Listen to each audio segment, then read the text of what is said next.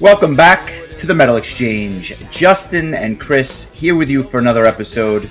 This week we go back to 2003. We go to France and we cover Adagio's Underworld album. I think it's probably the first French band we've covered on the podcast. But before we get there, how are you, my friend? I know it's been quite the week for you. Yes, it really has. I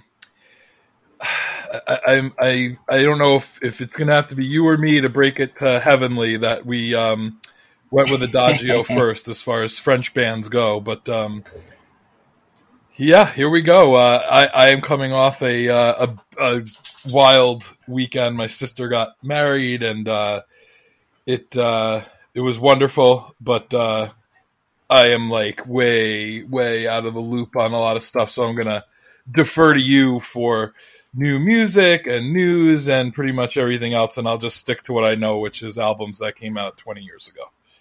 I like it. And I'll be honest, this was a really interesting week. The last 10 days or so, a number of new things came out, and I won't talk about all of them, but new Fates, new Ray Alder, new False Memories, a new Art Nation album where I thought the single was really, really good. So I had a chance to listen to all those, but a couple that I really wanted to mention.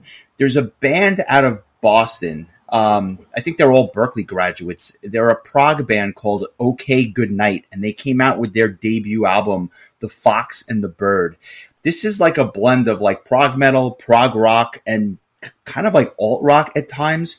Really, really interesting stuff. Very good band.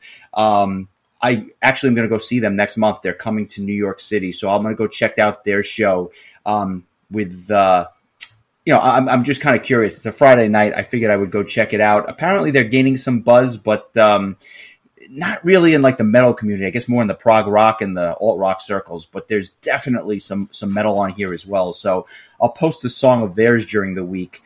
And in addition to that, I actually heard one of the songs from that, if you could believe it. Oh, no kidding. Yeah. Well, I have no idea how. What did you think? Knops actually sent it to me. Okay. I listened to the song The Mountain, and I liked it. It was good. Yeah, it's pretty accessible. It's not. I mean, it's quirky, but it's pretty accessible. And speaking of Knops, I would be remiss if I didn't thank him for something. He shoots me a text early next week. He's like, "Have you heard of?" And then he gives me the name of a band and like a Spotify link to go along with it. I had never heard of this band. I was floored by something he sent me. And so I passed it along to some other people. And for reasons I won't get into at this point, let's just say you will be hearing more about this mystery band. And I cannot wait for what this band has in store. It's some of the best prog metal I've heard in a long, long time. This album has just shot up my kind of best of 2023 list. And I've listened to the album 4 or 5 times and I just have it on repeat. So that's a little teaser of something that we will be talking about more and more in the future, but really, really cool stuff from this prog metal band that truly came on my radar out of nowhere. Like an RKO.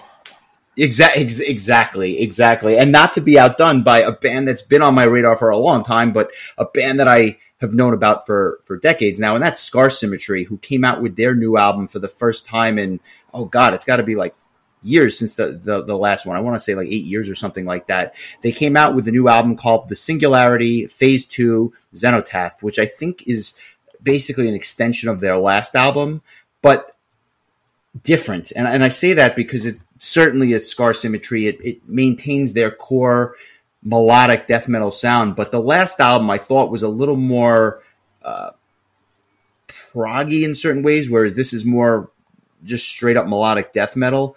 Different, but very, very good, and something that I'm in the middle of listening to it for the second time, but it's pretty good. I have to say, it's. I don't know that I like it better than the last one, but I definitely am enjoying it. So I would recommend that everyone give that a listen as well. Yeah, it's on my list, the ever-growing list of things to catch up with, including previously mentioned Mystery Band, who I did hear one song by and was definitely impressed. I definitely have the rest of the album to look forward to amongst many other albums that I'm working on, including the aforementioned Art Nation album. I'm looking forward to checking that out as well. it's getting hard to keep up. I was really doing so well at the beginning of the year, and it seems to happen to me every year around this time. I just get there's 6 months into the year, things take a dive. Yeah. As Jeff Goldblum would say, life will find a way, and it finds a way to keep me from listening to things. But I expect I'll be catching up on stuff. I'm actually really interested in checking out the new Foo Fighters album as well. I've been hearing a lot of really good things about it. It's their first album they've done without Taylor Hawkins, who passed away a couple years ago. So really curious about that, and I think me and you need to go see them if they end up going on tour, which I'm pretty sure they are, because I'm pretty sure you haven't seen them before, and I know I haven't. So they're actually on my bucket list. I listened to the new album, and I'll just say a couple of words about it. What you'd expect, a very solid album. I'm not going to say it's my album of the year or anything like that, but it was what you expect from the Foo Fighters, and they haven't missed a beat despite Hawkins not being in the band. It was just a really solid rock album that you can go back to and kind of listen to just about any time. It's something that kind of just puts you in a good mood, and they are just wildly, despite their fame, I would still say they're wildly underrated, and that's despite being a band that sells out, not only arenas but pretty much stadiums when they want to. How about the Super Bowl halftime show? I'm just throwing that out there. It would be nice. I feel like it's been a while since we had a rock act. I recall, like, in the past, like Aerosmith and Tom Petty and the Rolling Stones, and I always just tend to enjoy those a little bit more than some of, like, the hip hop or the current pop type stuff. I don't know, maybe Nightwish. I thought that would be cool. Yes, when the game is played in Helsinki, then we will ensure Nightwish. Yeah, maybe like we need to go to like a Finnish league hockey game or something.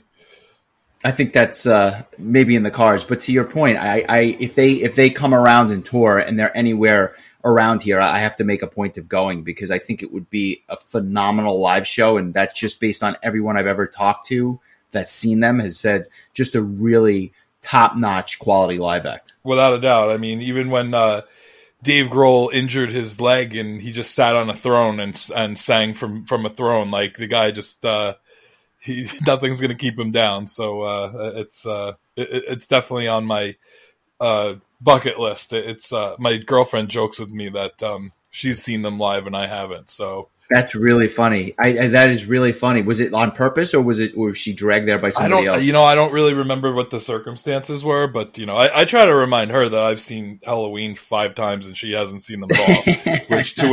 to which she rolls her eyes and walks away. So I mean, forever in one, right? Different strokes for different folks, right?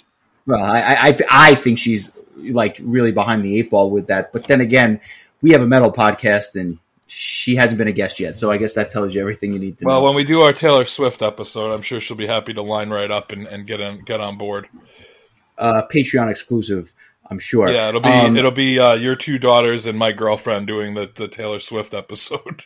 Yeah, I'm going to sit that one out, I think. But Lord knows she has enough hits. In fact, if I'm not mistaken, and I'm sure I was going to save this for the news at the end, but I think she's, like, now the #1 charting pop star of all time or something, like 28. Or I could be wrong with the number, but like 28 #1 hits or something like that. Wouldn't shock me. Bananas. And I was kind of looking at the set list and asking. My girlfriend's actually going to see her next weekend, and I was asking her, like, how much of this are you familiar with? Are you going to have to, bone up on some of the, like, early stuff? I'm curious because, like, we do the same thing when we go to concerts, and she plays about 40 songs. It's like a 3-hour show, and it's kind of like a march through her career. Like, it's like a does she do it in order? I don't know if it's chronological because I just don't know her material well enough, but it's like it goes album by album. I'll say that. Okay. It's really cool. Like, I would definitely enjoy seeing a band do a show in that sort of way. Like, say Halloween, just as for instance, played a handful of tracks from Walls of Jericho and then a handful of tracks from the Keeper albums, and kind of like, no pun intended, march through time, going through. I feel like with them, that would be like a 9-hour show, but, it's kind of a nice idea. Maybe a band that doesn't have that nearly as much material, maybe like a Sonata Arctica perhaps, or even Nightwish would be cool. Like if they wanted to bring back some of their, I don't know. I'm pretty sure they had some previous singers before their current one. So is that true? Is that true? yeah. At least three I could think of that were okay. Yeah, I think it's kind of cool. So I'm sure she'll share her thoughts, and then I can relay them to our very many Taylor Swift fans that listen to the podcast. Yes, it's the Metal Exchange brought to you by Taylor Swift. But let's talk about some Adagio. This was an album, Underworld, that I have vivid memories of picking up, but I'll get to that in a second. First of all, there's like a lot of firsts with this. First French band, which we mentioned earlier. First time we're talking about David Reedman in long form, their vocalist, or at least their vocalist at the time. One of the first neoclassical albums that we've covered. Obviously we did some Yngwie, but this is also another one in that kind of vein. Maybe some Symphony X as well. I think you could make that argument, but this was an album that came out 20 years ago, and it's one of the albums that, it's not my favorite album of all time. I think there's some problems with it, but at the same time, I find myself going back to it a lot. And even to this day, I don't really, I'll listen to it at least once or twice a year, every year, and that's going back 20 years. And that says a lot, because certain albums just kind of get buried after a while, no matter how much I like them. But this one has stayed in rotation for me for quite a while. And I figured what better time to discuss it with their 20th anniversary coming up next month. The album was released July 23rd, 2003. I guess the question I have for you, how familiar are you with Adagio the band, this particular album? Just like, and if you recall, when did you first hear them? Let's see. I honestly, going into this, I probably knew about one song really well, and it happened to be from this album. I think I probably first heard of them when they were announced to play at Prague Power, although I will say I was not at that one, and I will defer to you for details about that show, because I'm almost positive. Don't defer to me, because this was my first year of law school. I missed Prague Power 5, and so this is a little bit of a sore spot for me. I have not and probably will never see this band live, and it's because I missed this set.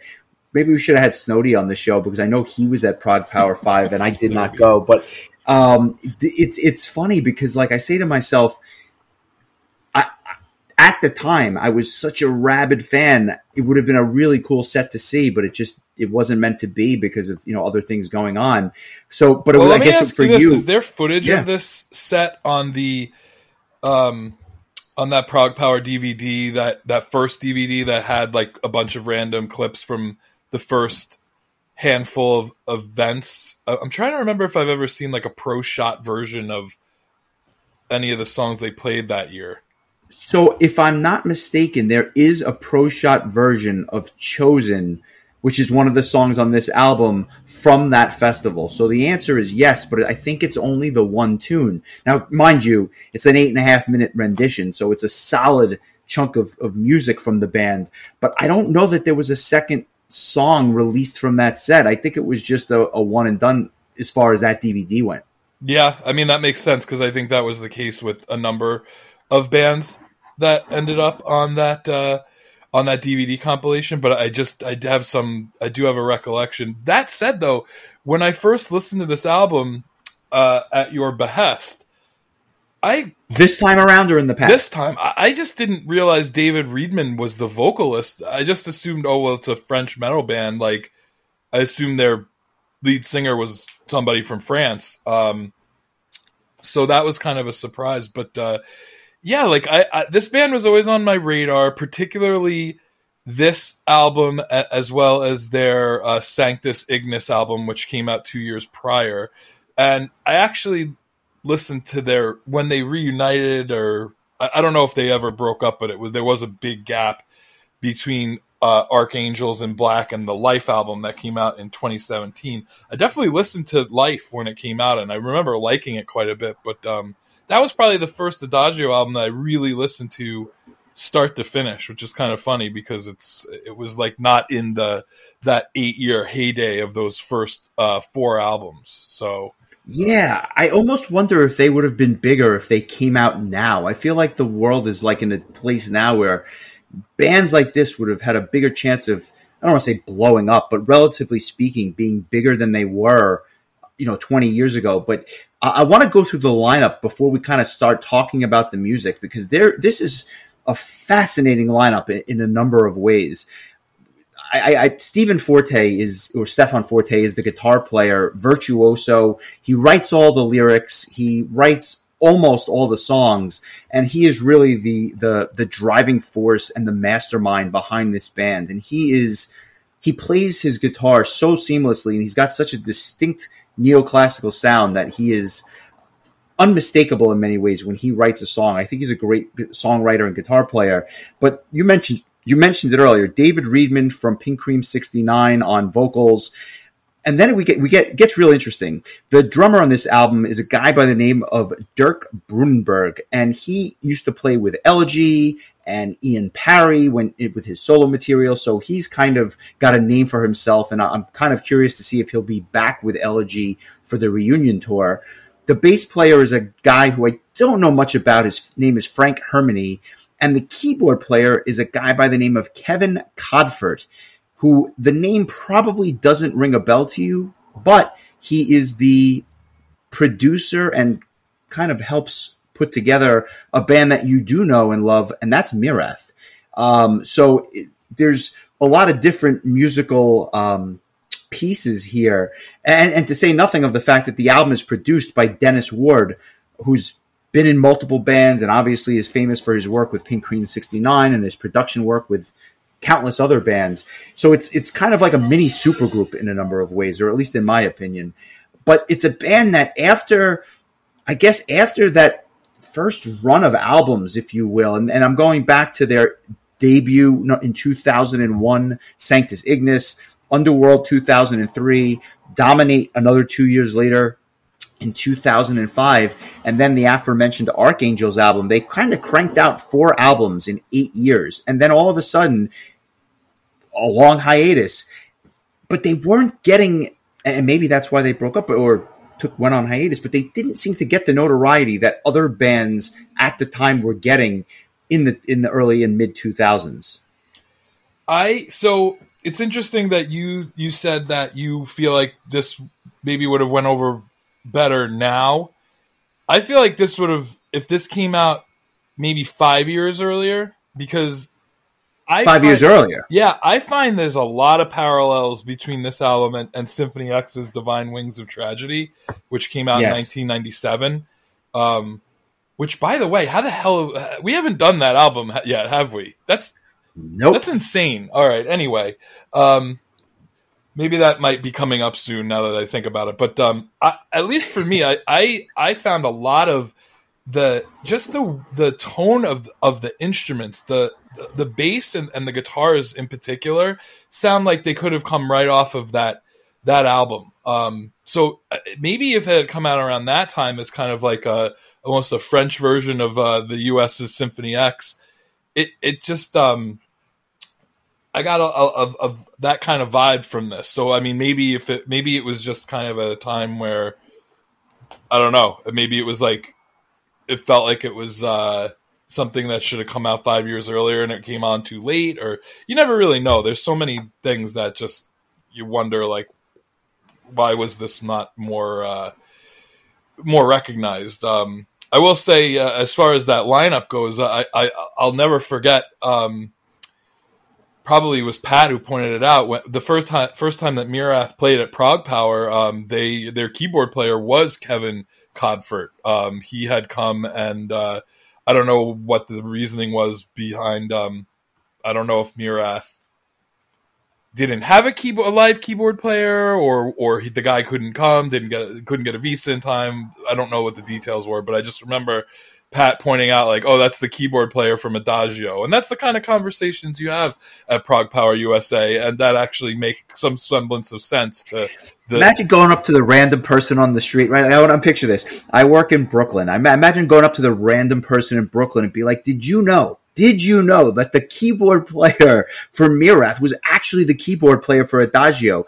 They would have you committed so fast. I don't right? know. Like I feel like that wouldn't even land in the top 10 insane things that person heard that day. Like, you know, but it would make no sense. It would just be especially if he rides the subway, you know. That's true. That is true. But I don't know. Maybe we'll put that theory to the test at some point. But yeah, so Kevin Comfort at Prague Power. Well, listen, when we walked out of that Halloween show and they were playing Avantasia from a food cart, I mean, who knows what to expect? And I do remember at one point, Glenn Harveston, the booker, I've been watching too much wrestling, the promoter for Prague Power, saying that he heard a Murath coming out of a street meat cart in New York City one time. So, I mean, you never know. You probably run into that one guy in New York City who's be like, yeah, whatever happened to Adagio? They were great. David Reedman for life. Oh man, I love it.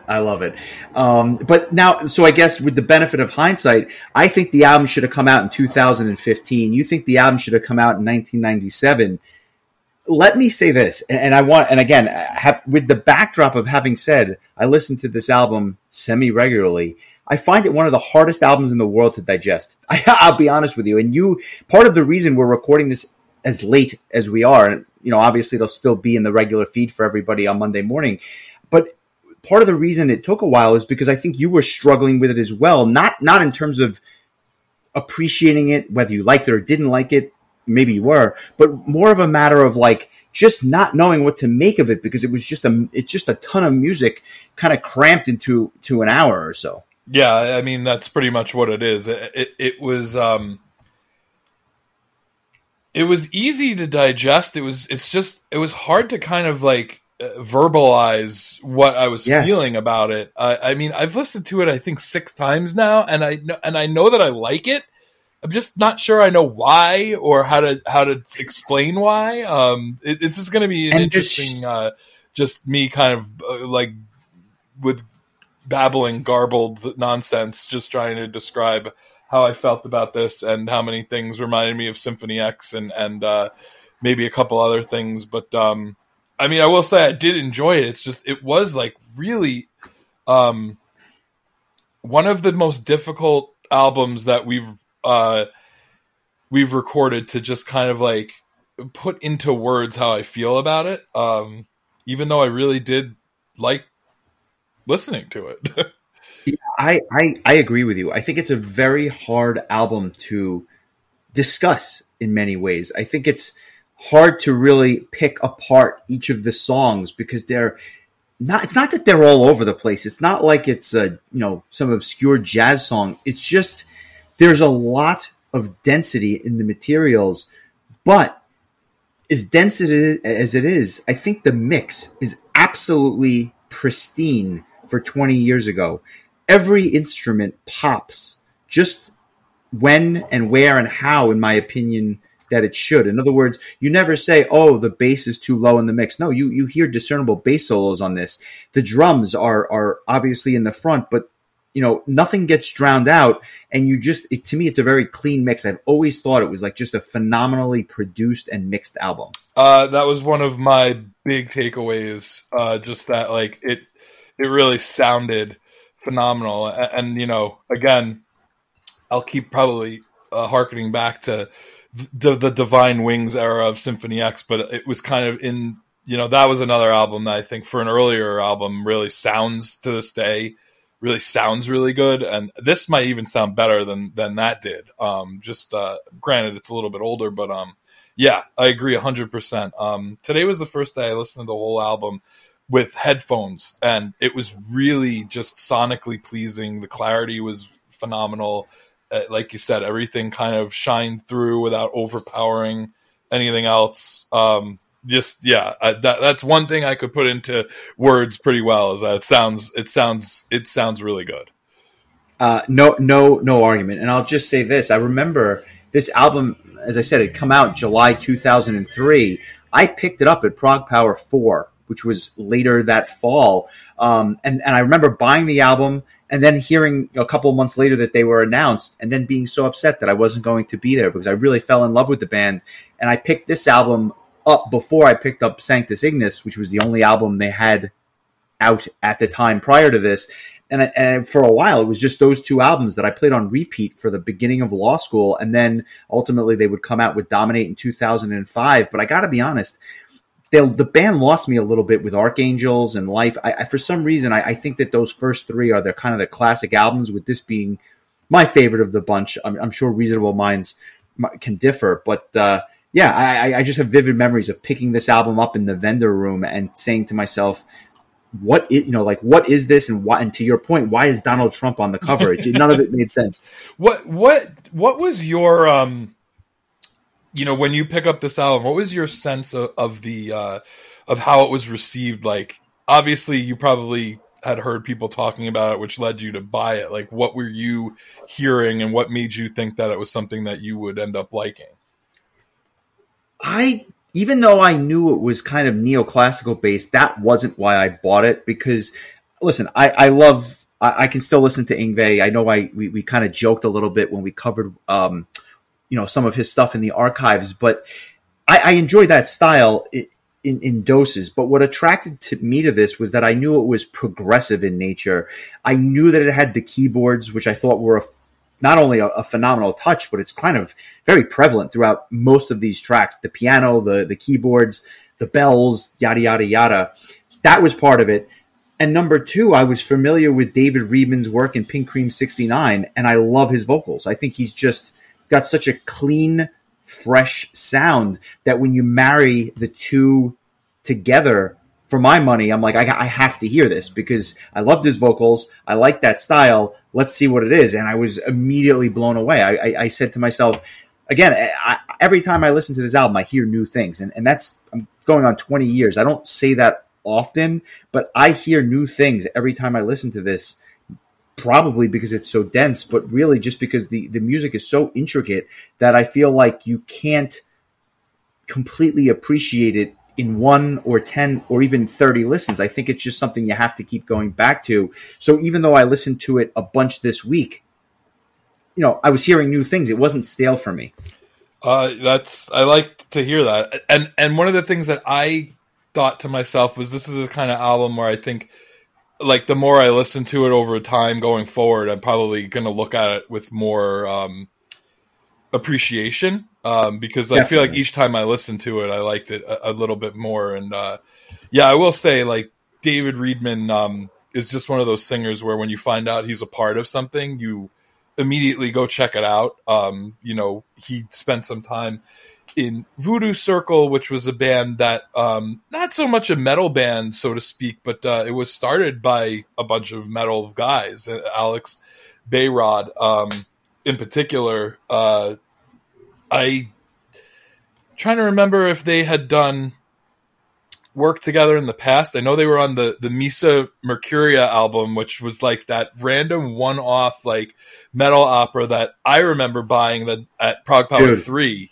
We got to talk about that album, not to really hijack the whole episode, but what an interesting conversation because of who's on that album, the fantastic songwriting, and it's just a blend of everything that was like kind of hot at that time. Vandenplas, Silent Force. I mean, it just had, again, conversation for another day, but that would make for a fantastic discussion. I mean, just to name the vocalist, you had Andy Kuntz from help me out here. Vandenplas, thank you. DC Cooper, who I believe was out of Royal Hunt at that time, but maybe had started with Silent Force. David Reedman, Sabine Edelsbacher from Eden Bridge. I almost said Eden's Curse. That would have been wrong.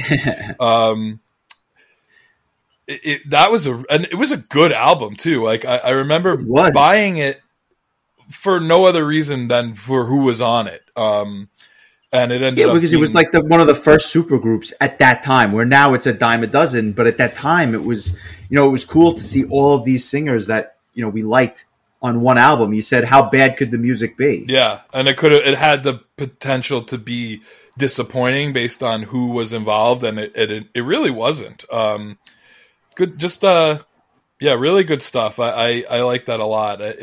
There were so many of those types of albums that came out after Avantasia and Arion like kind of did it perfectly right off the bat. Like they were just great at it. And so there, over the years, I know like you've been like, I can't believe the names on this album and how the album is just so like, not that it's bad, mediocre, but it's like, mediocre or passable. And it's like, oh, what a bummer with that like lineup of people. This is not one of them. And I think that we should, I'm almost wondering like how many people are even familiar with it, because it just kind of felt like it just kind of snuck in at a time and there was no follow up or and you wouldn't go back to it, because if you never heard of it, you would just be like, you wouldn't even know to check it out because it was such a one and done. Yeah. So, but anyway, circling back to David Reedman, that was another thing he was involved with. Obviously, he's been the longtime singer for Pink Cream 69. He was the replacement for Andy Darris, who has been in Halloween since 1994. So, he sang, I don't think he's in the band Almanac anymore, but he was on their first two singles with Andy Frank and who was the third singer? Jeanette Marchuka, who I don't think she was in any other metal bands prior, but that was a really cool dynamic, those three vocalists together, because David Reedman and Andy Frank obviously have very different vocal styles, and then you add that female element into it. It worked, though. Somehow, those first two albums are pretty good, I have to be honest with you. I enjoyed, especially that first one. I enjoyed that album quite a bit. And then, again, he was the vocalist for the first two Adagio albums as well. But definitely a very well-known name in the metal and melodic rock community. He's British, which I did not actually know. I kind of assumed he was German because he was in Pink Cream 69, but he's actually from the UK. So you're learning all sorts of new things today. I love it. Yeah, I don't know what the hell is going on. I guess he doesn't like being in. He likes being in other countries' bands, like French bands and German bands. He's working his way around all of Europe. But let's get into it. The album kicks off, and I'm going to be saying this a lot, but every one of these songs, for the most part, is an epic. And by that, I mean, they're not short. They are long songs. And it starts off with a song called Next Profundus, which is over 7.5 minutes long. And if you had no idea what this album was or what this band was, I think this immediately tells you what this band is. And by that, I mean, like, they didn't ease their way into it. There was no introductory track. This track is just that neoclassical guitar from Jump Street with the keyboards behind it. And that is the driving force behind this band. A touch of classical, a bit of prog, and then, of course, like we said, the smooth sounds of David Reedman on vocals. And somehow it makes for this perfect marriage together. It's this mid-paced song, and then with blistering solos. And I'm just wondering, like, your thoughts, because what I love about it is it has this build quality. It just seems to get bigger and bigger. And then you hear these, like, bells just in these, not overdone, but these bells that would just come out of nowhere and kind of add a little flavor or a little seasoning to the this mid-paced song, which would only kind of slow down during the instrumental sections.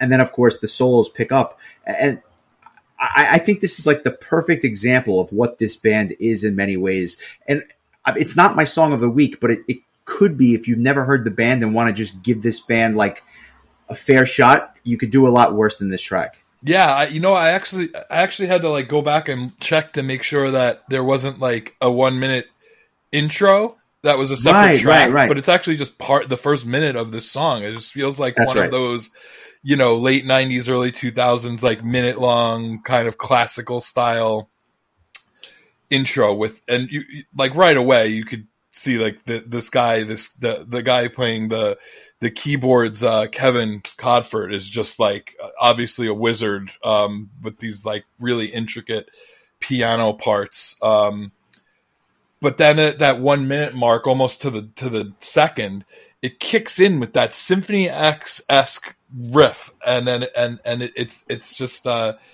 you'd almost think you were listening to Symphony X, but then David Reedman comes in, and that it's a very different experience than a Russell Allen per se. I would say maybe a little bit smoother and less of that little that angry, that angry rasp that Russell does also so well. God, my God, we have to make a list of every album we've talked about on this podcast that needs to be talked about in a separate podcast now. So we have Divine Just Wings from of this episode Tragedy, alone. Misa Mercuria. We could probably book all of Sweet September. Cream 69. Yeah, but we'll book all of September just based off this one episode. So if Adagio has done anything for us, it's this.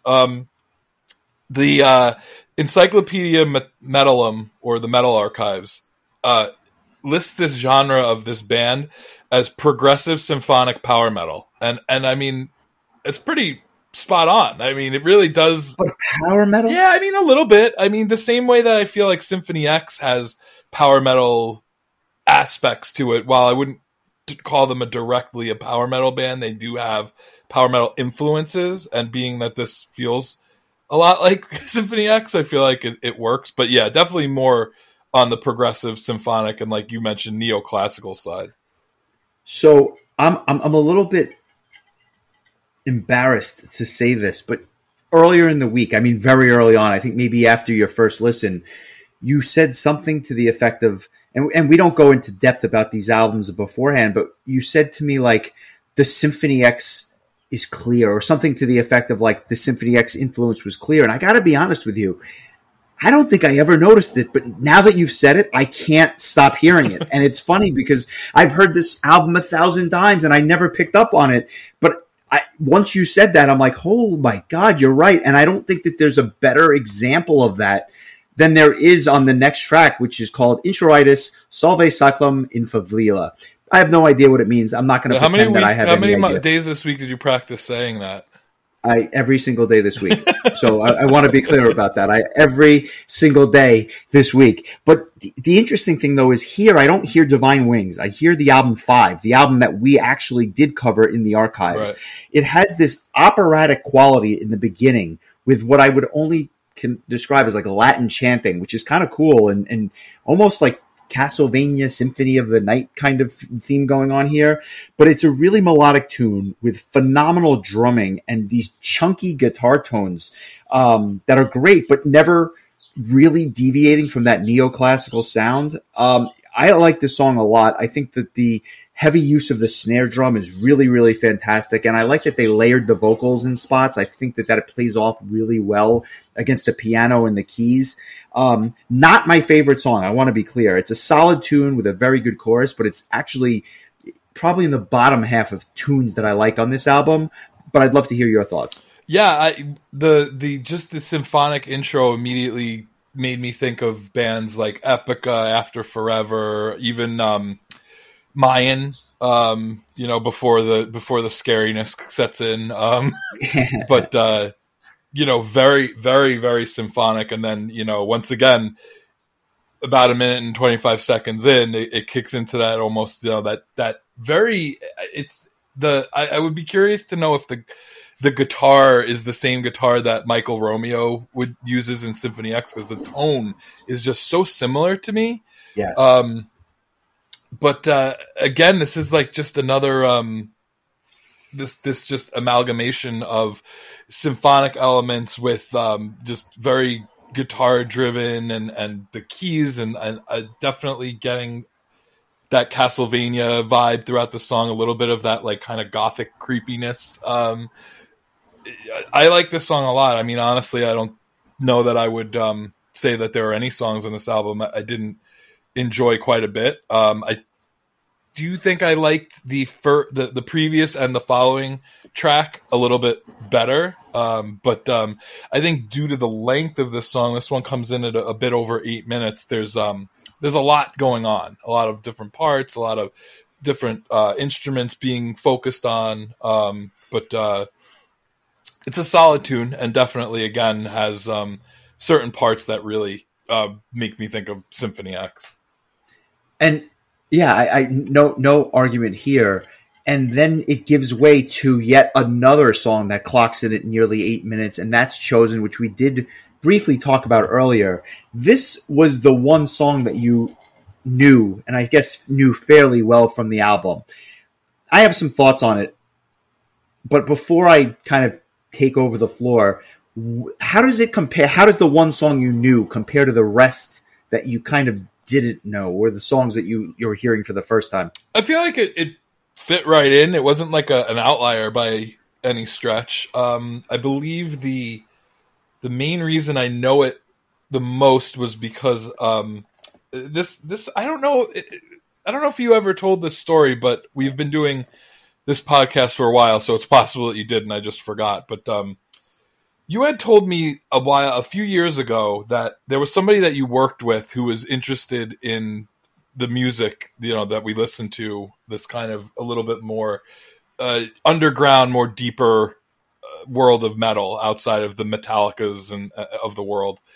And so you started out like trying to make it I think one disc of songs that turned into 2 discs. I think by the time you were done, it was like 4 discs worth of songs. And I think you made a very conscious effort to only use each band once. And I remember you actually used Adagio's Chosen on that list. And I ended up using that list as a basis for making a live heavy metal power hour Nice. with just 100 different bands with 1-minute clips of each song. And I ended up using this song. So through the years of that just repeatedly coming up, it just kind of became stuck in my head. And so as soon as it came on, I recognized it immediately. I think because of that, it's the song that just resonated the most with me. So for me, it's going to be my song of the week. I think just because it's the one I'm most familiar with, and it was the one when I thought about the album this morning, I was laying in bed. This was just the song that I was able to hear in my head because I just knew it so well. And I think it's really a excellent representation of what this album is all about as well. If you like this song, you're going to love the rest of the album. So I was curious if you were going to choose it as well. So now's the time to tell me if you did. I did not, and I'll tell you why, but let's give it a listen first. This is Adagio's Chosen.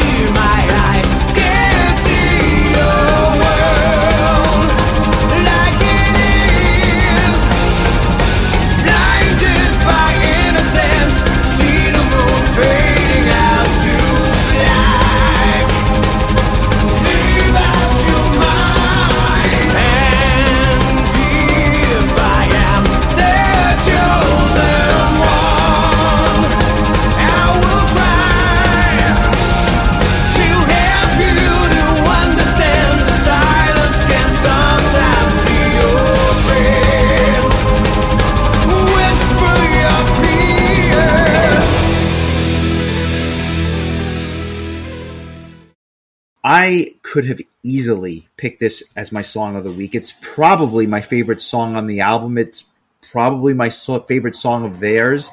I think it's the most accessible song they have. It's so accessible that I never realized how long it was, because in my head it was like, oh, it's 5 minutes, but it's a meaty 8-minute track, but it doesn't feel that long. And I think that it has this gothic futuristic thing going on at the beginning, which is kind of interesting because they're polar opposites, but yet that's how I would describe it.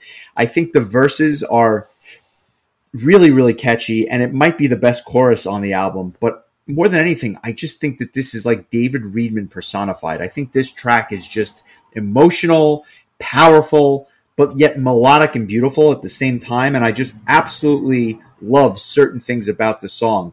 There's this little piano keyboard interlude before the choruses, which is just a really nice touch to kind of break things up a little bit.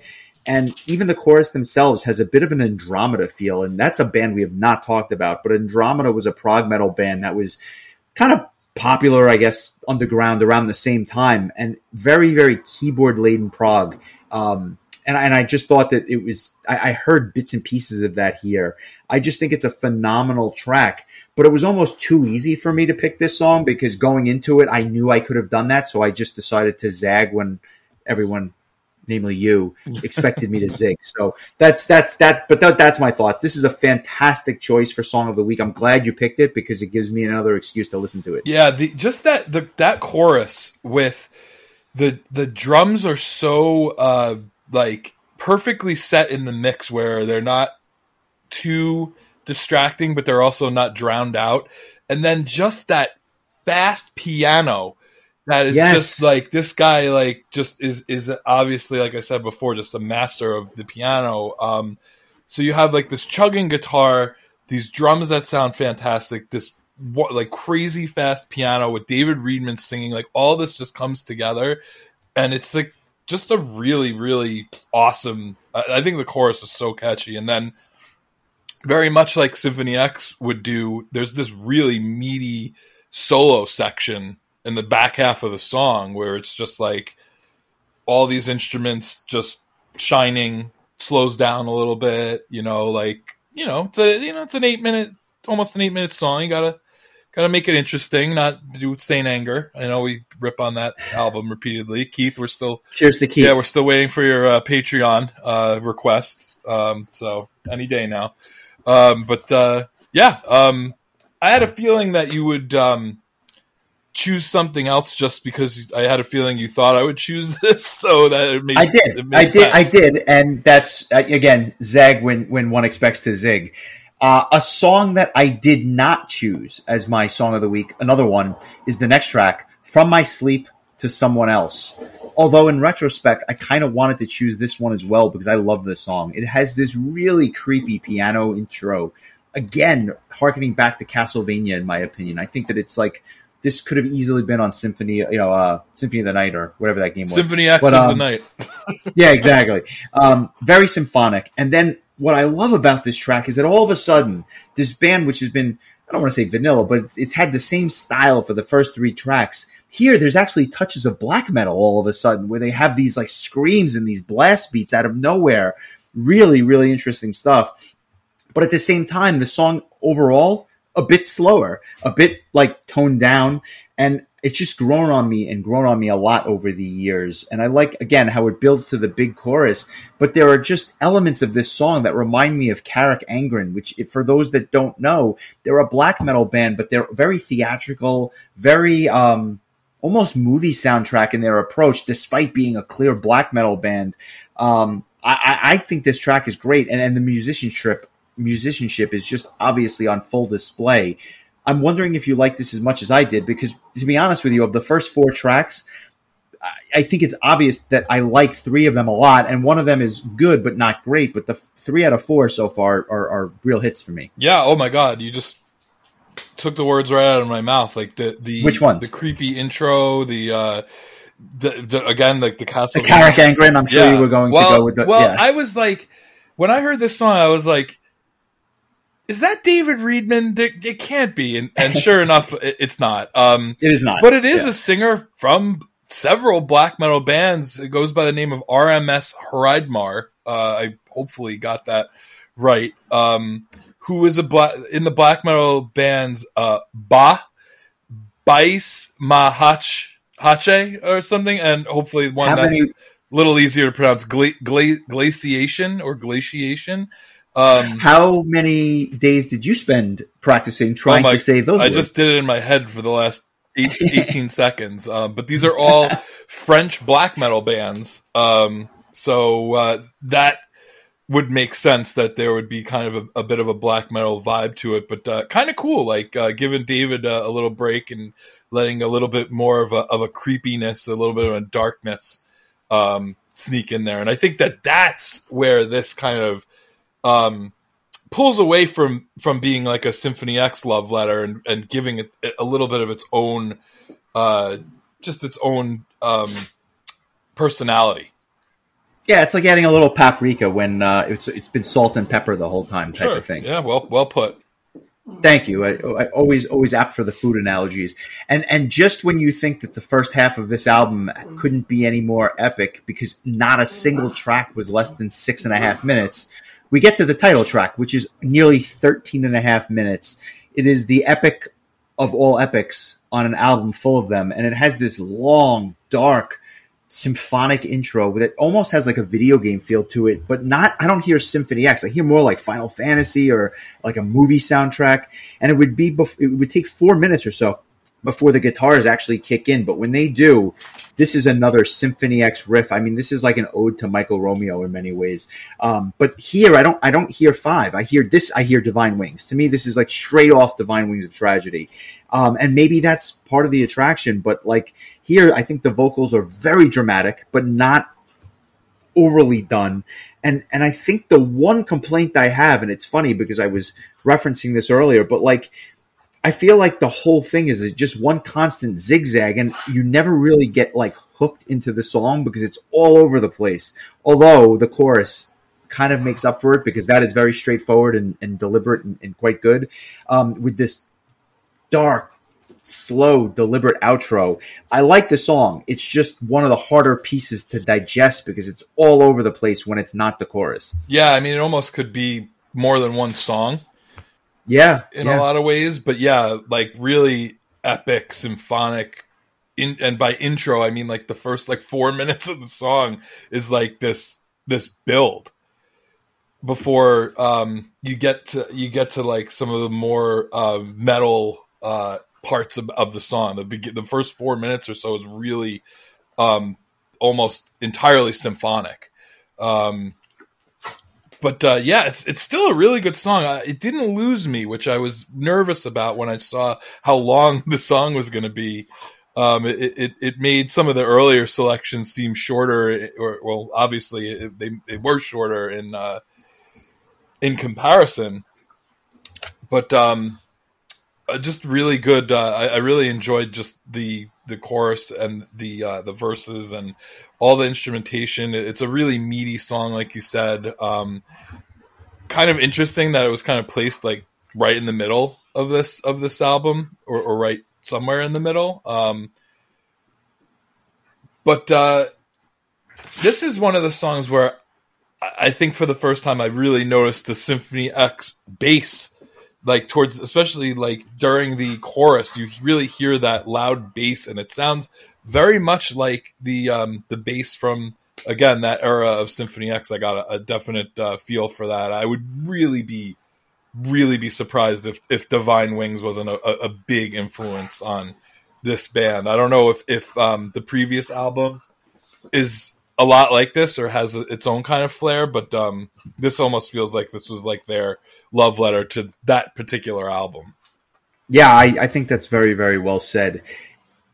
To their credit, though, is all over the place as this is, or, you know, and as long as it is, they follow it up with a very digestible 5-minute ballad in many ways, and that's a song called Promises. Do you have any thoughts about this one? Because I think it's, I don't want to say it's an outlier. It's not, but it's certainly different than what we've heard before, although I think it fits with the whole motif. Yeah, I mean, I would say it's an outlier only because it's the one ballad on a song full of like these really heavy symphonic tunes, but it's just a really nice song. It really showcases David Reedman's vocals, which I think his voice is really well suited for a ballad type song, just because it's such a smooth and pleasing sound. I know over the years, like Pink Cream 69 has had ballads that he's just really shines on, and this is kind of in that vein. You know, kind of basic, but very good. And even though it is an outlier for this type of album, it hi there. You like Adagio? I think it fits. It fits the rest of the album, even though it's not another heavy, symphonic Castlevania Symphony X-y kind of neoclassical metal song. But it's just nice, and I think that this album needed something like that to kind of just slow down the pace and not feel like it's just one hour-long, like super heavy thing going on. This definitely gives it a little bit more flavor. I love the guitar tone on this. It almost sounds acoustic in many ways, but it's not. And I think the bass just sounds so tight. It actually reminds me of like a ballad that Ark would do, who we also covered in the archives. I actually had this as my song of the week for a while, but it's just a little bit too different, and I didn't want to go with the ballad, so I went with something else. But I do love how it kind of stands out from the other tracks. And I love the piano outro, very emotional, good lyrics, a very, very solid tune on the back half of this album. But we do get to the next track, which is my song of the week, and that's the Mirror Stage. Let's give this a listen before I even kind of segue as to why I chose it. But as we get towards the end of this album, the last real proper track, the Mirror Stage, is my song of the week. Let's give it a listen. Alrighty.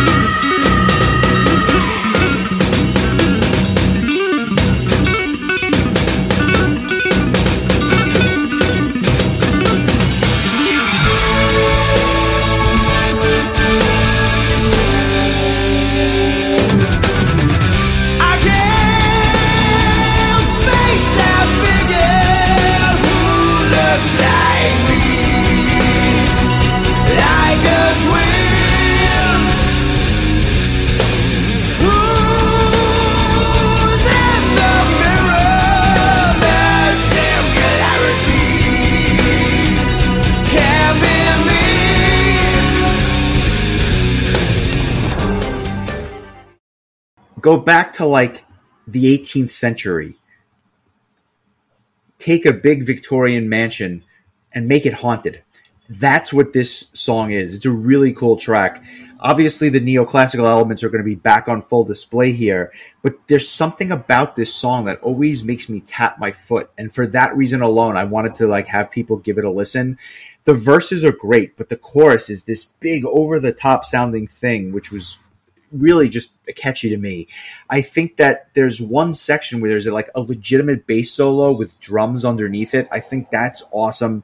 And the instrumental section itself with this just wild, wild piano and a phenomenal guitar solo. It has just about everything you'd want. But with the exception of Chosen and Promises, I would say it's one of the more accessible tracks on the album. So it was really a no-brainer for me in many ways. I wanted people to hear this.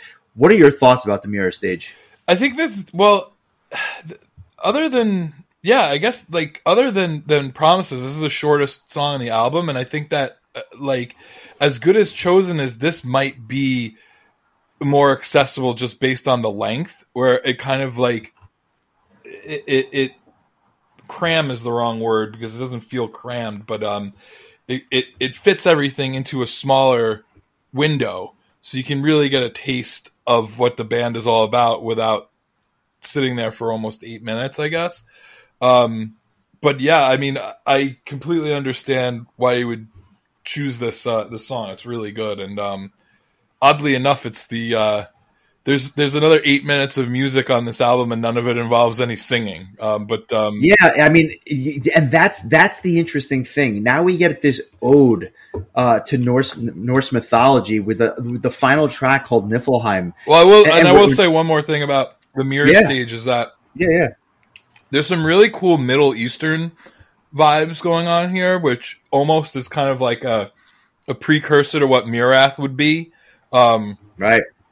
So it kind of makes sense that the keyboard player did play keyboards with Mirath on tour, but I thought of Knops when I heard this because I know how much he enjoys like those kind of Middle Eastern vibes in metal. So Knops, check out Justin's Song of the Week if you haven't yet. But definitely, which makes me think of another band we haven't covered, but that's high up on my list. So we'll get there in due time. But Niflheim, the final track, kind of an ambitious way to go out. Let's go out with an instrumental track that's over 8 minutes long. I don't have much to say about this. I think it's a good track. My issue is that it's not terribly memorable. I think it would have been better served in the middle of the album. Sometimes we talk about placement. I don't know that I would have ended with this. There is a bonus track, or at least there is a bonus track in Japan. It's called Misa Eterna. I've never heard it. I don't claim to know it. So for all intents and purposes, this is how most versions of the album end. But it's a good instrumental, but it's more of the same. I don't know that anything really jumps out at me, and I'm wondering if you agree. Yeah, I'd say that's about right. It's almost just like this really beefy outro, you know. It's like you're like, Yeah, let's yeah, just let's yeah. go out, but let's go out like huge. Like just this big, 8+ minutes of just, symphonic, like just, everybody just kicking ass on their instruments as they do. Um, I was always curious what Niflheim is all about, and it turns out that it is in Norse cosmology, it is the world of mist, or literally the home of mist, because Therion has a song called Niflheim. There is a black metal band called Niflheim. So it's obviously something that a lot of metal bands have picked up on. You know how much some metal bands love mythology. So I don't know what, since there's no lyrics, I don't know like what the connection of this song has to do with that. We'd probably have to ask somebody who was in the band. I don't know. Did you think about Mist when you listened to this song? I did not. But just a really solid way to go out. Did you find it to be a little bit like going out with a whimper instead of a bang sort of thing because there was no vocals, or It's not even so much the vocals as it is, I think that the Mirror Stage is just such a good song for obvious reasons. I picked it as my song of the week, that if you would have almost flopped those two songs or kind of changed the order, you go out with more of a bang as opposed to a whimper. And I'm not saying that it takes away from the album. At the end of the day, the music is still the music, but it's very ambitious to end this album full of epics with another epic with no vocals. I just thought it was interesting the way they did that, and I wonder if it would have been better served, higher up in the card, if you will. It's funny. I just pulled up some of the reviews for this album, and I'm just going to take a little bit of a passage from a reviewer named Writhing Chaos. They wrote this review 7 years ago, and this is just a portion of it. They said, "And before some of you out there scream Symphony X ripoff, let me clear the air about that. This is in no way a ripoff whatsoever. Yes, of course there is an influence of said band, but these guys have a much more obvious orchestral and classical influence than Symphony X ever did.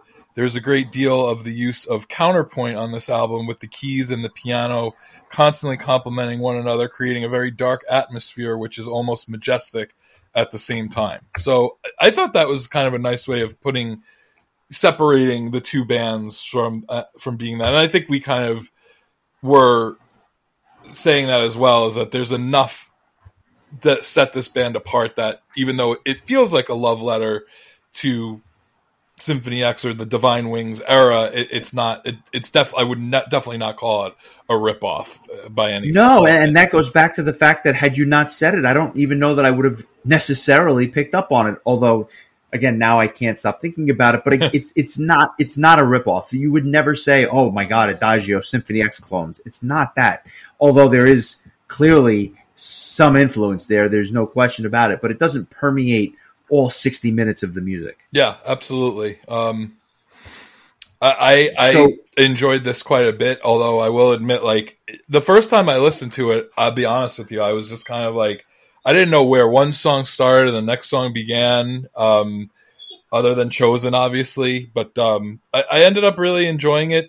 For me, it is a 7 point. I give it a 7.875. That's a high score. That's higher than I thought you would have said. Yeah, to be honest, I just think it was that good. Really solid. It needed to marinate with you. Yeah. I mean, I probably would have given it, like, based on the first listen, I probably would have given it like a 6.5. But it definitely grew the more I listened to it. I'm even listening to it right now as we speak, and it's just a really enjoyable album. That said, I would probably give Divine Wings of Tragedy a much higher score based on Fair enough. Yeah, based on the nostalgia and just it being an all-time classic prog metal album. But I like this a lot. How about you? A solid 8. It's not perfect, but it's a really good album, much higher than average. And to be honest with you, just something I keep going back to. Whenever I hear it, it makes me want to go back and listen to their other stuff. I know Sanctus Ignis very well. There was also a live album that came out a year after Underworld called Alive in Upperworld, and it's quite good. Although I think it might benefit from some touches in the studio that helped it along. But it's a really cool album. It basically features material from this album and from the Sanctus, the debut. So worth checking out if you're a fan of live albums. But it's a solid 8, very, very good album, and something that I just always enjoy going back to. So I think that's the biggest compliment that I can give it. Yeah, I agree. I could definitely see myself going back and listening to this, as has been the case with a lot of albums that we've done on this podcast that I didn't know beforehand. It's always fun. Like when I was actually just looking at my iTunes, and there was like the queue of everything was shuffled, and there was just a random Blue Murder track in there. Nice. I've been like, oh man, I haven't listened to this since we did the episode.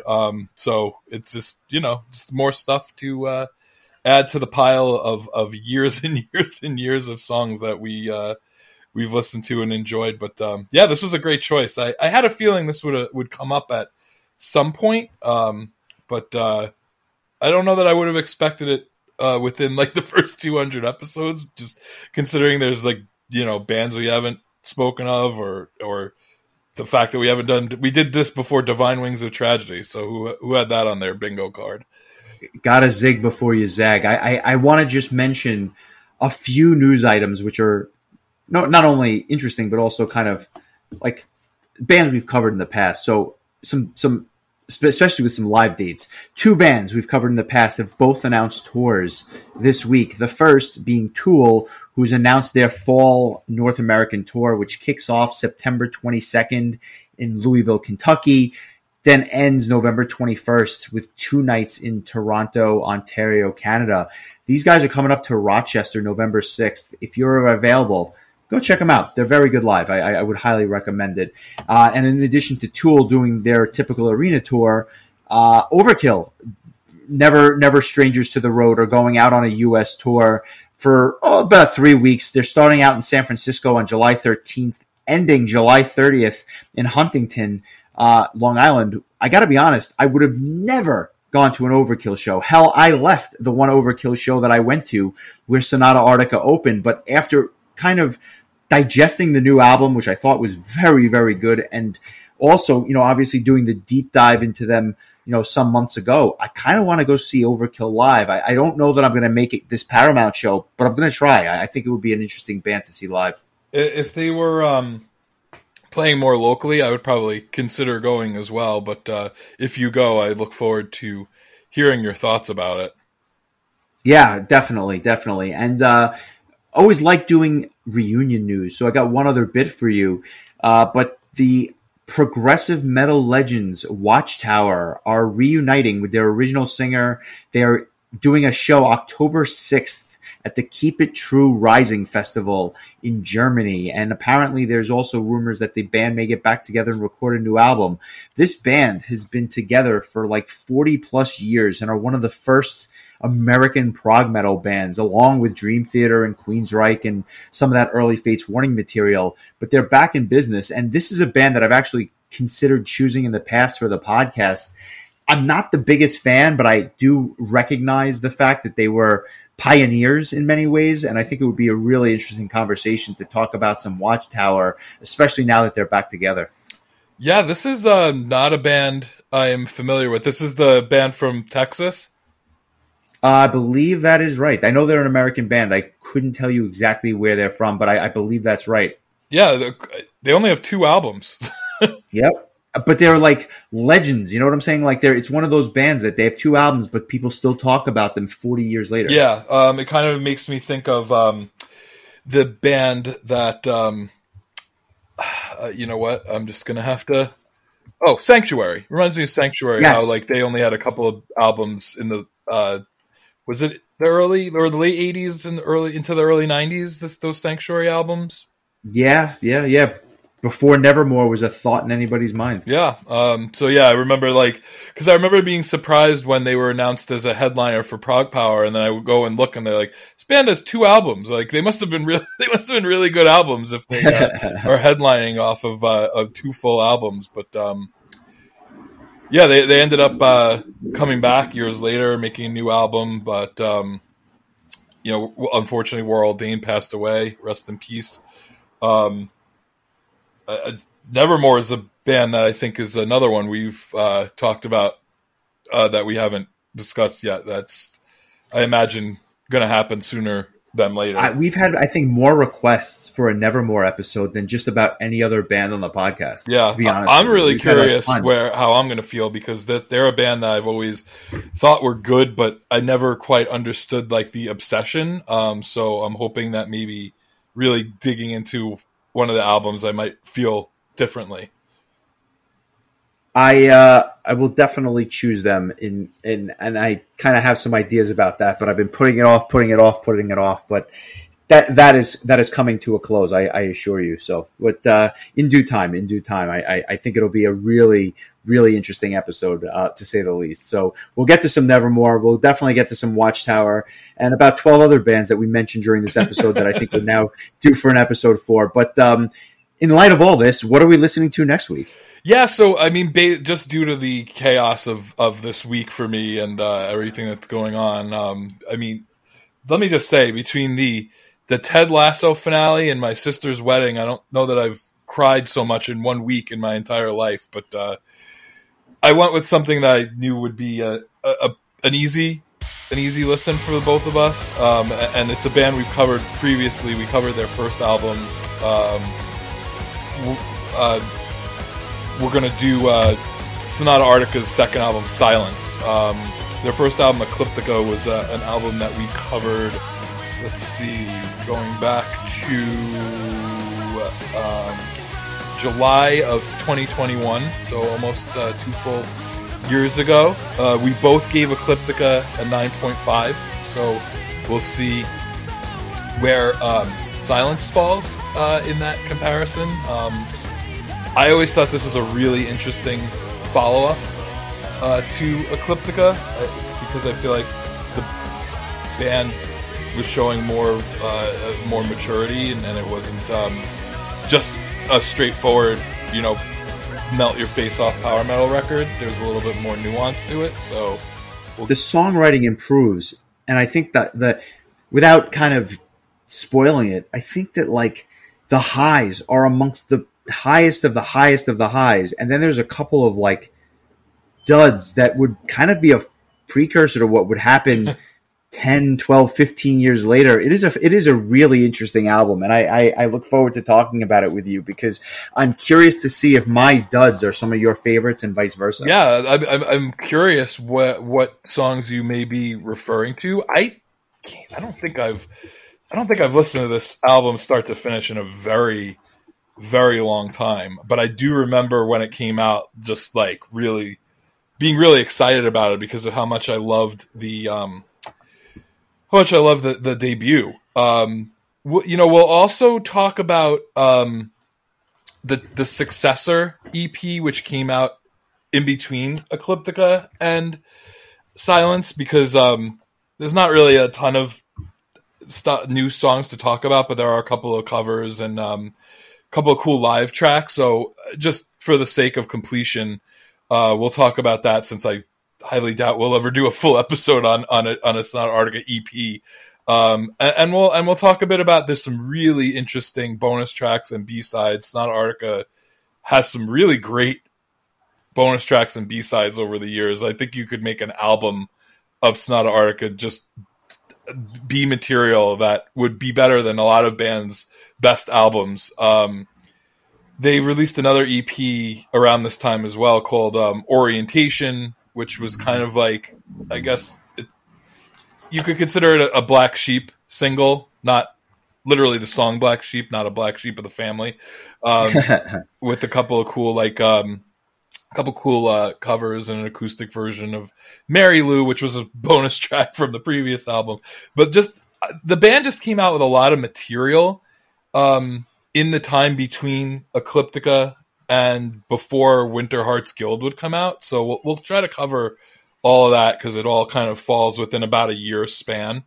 But I just figured this would be an easy one to talk about, because I bet you could go back, listen to this album once, and then everything will just come rushing back. Nice. I think this is going to be good. I look forward to it. And we'll be moving through the summer. So for all those that want to make requests, please join our Patreon. It is found in the link below this podcast. So we look forward to having you check that out. If you like what we're doing and you're not interested in joining the Patreon, please give us a like, a follow, and a 5-star review if you think we deserve it.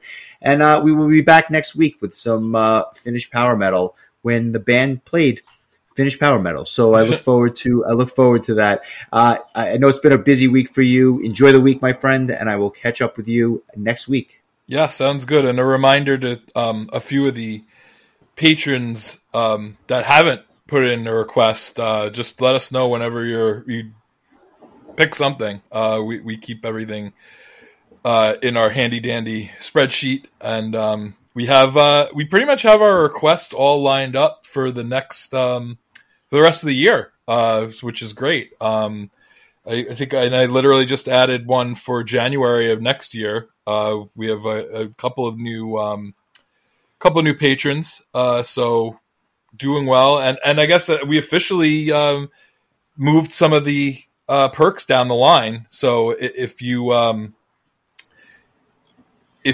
on the $5, $10, or $20 tier, check the Patreon, because you may have some new perks that you didn't have before. But yeah, lots of good stuff to look forward to. We're gonna probably start ramping up into prog power mode in the near future. We have some bands we want to talk about that are playing at the festival, and some other special things we have planned. So yeah, it's gonna be a fun summer. I'm looking forward to it, and I'd say Adagio was a fun way to kick things off. I like it. I like it a lot. Enjoy the week, my friend, and I will talk to you soon. Have a good one. All right, take care.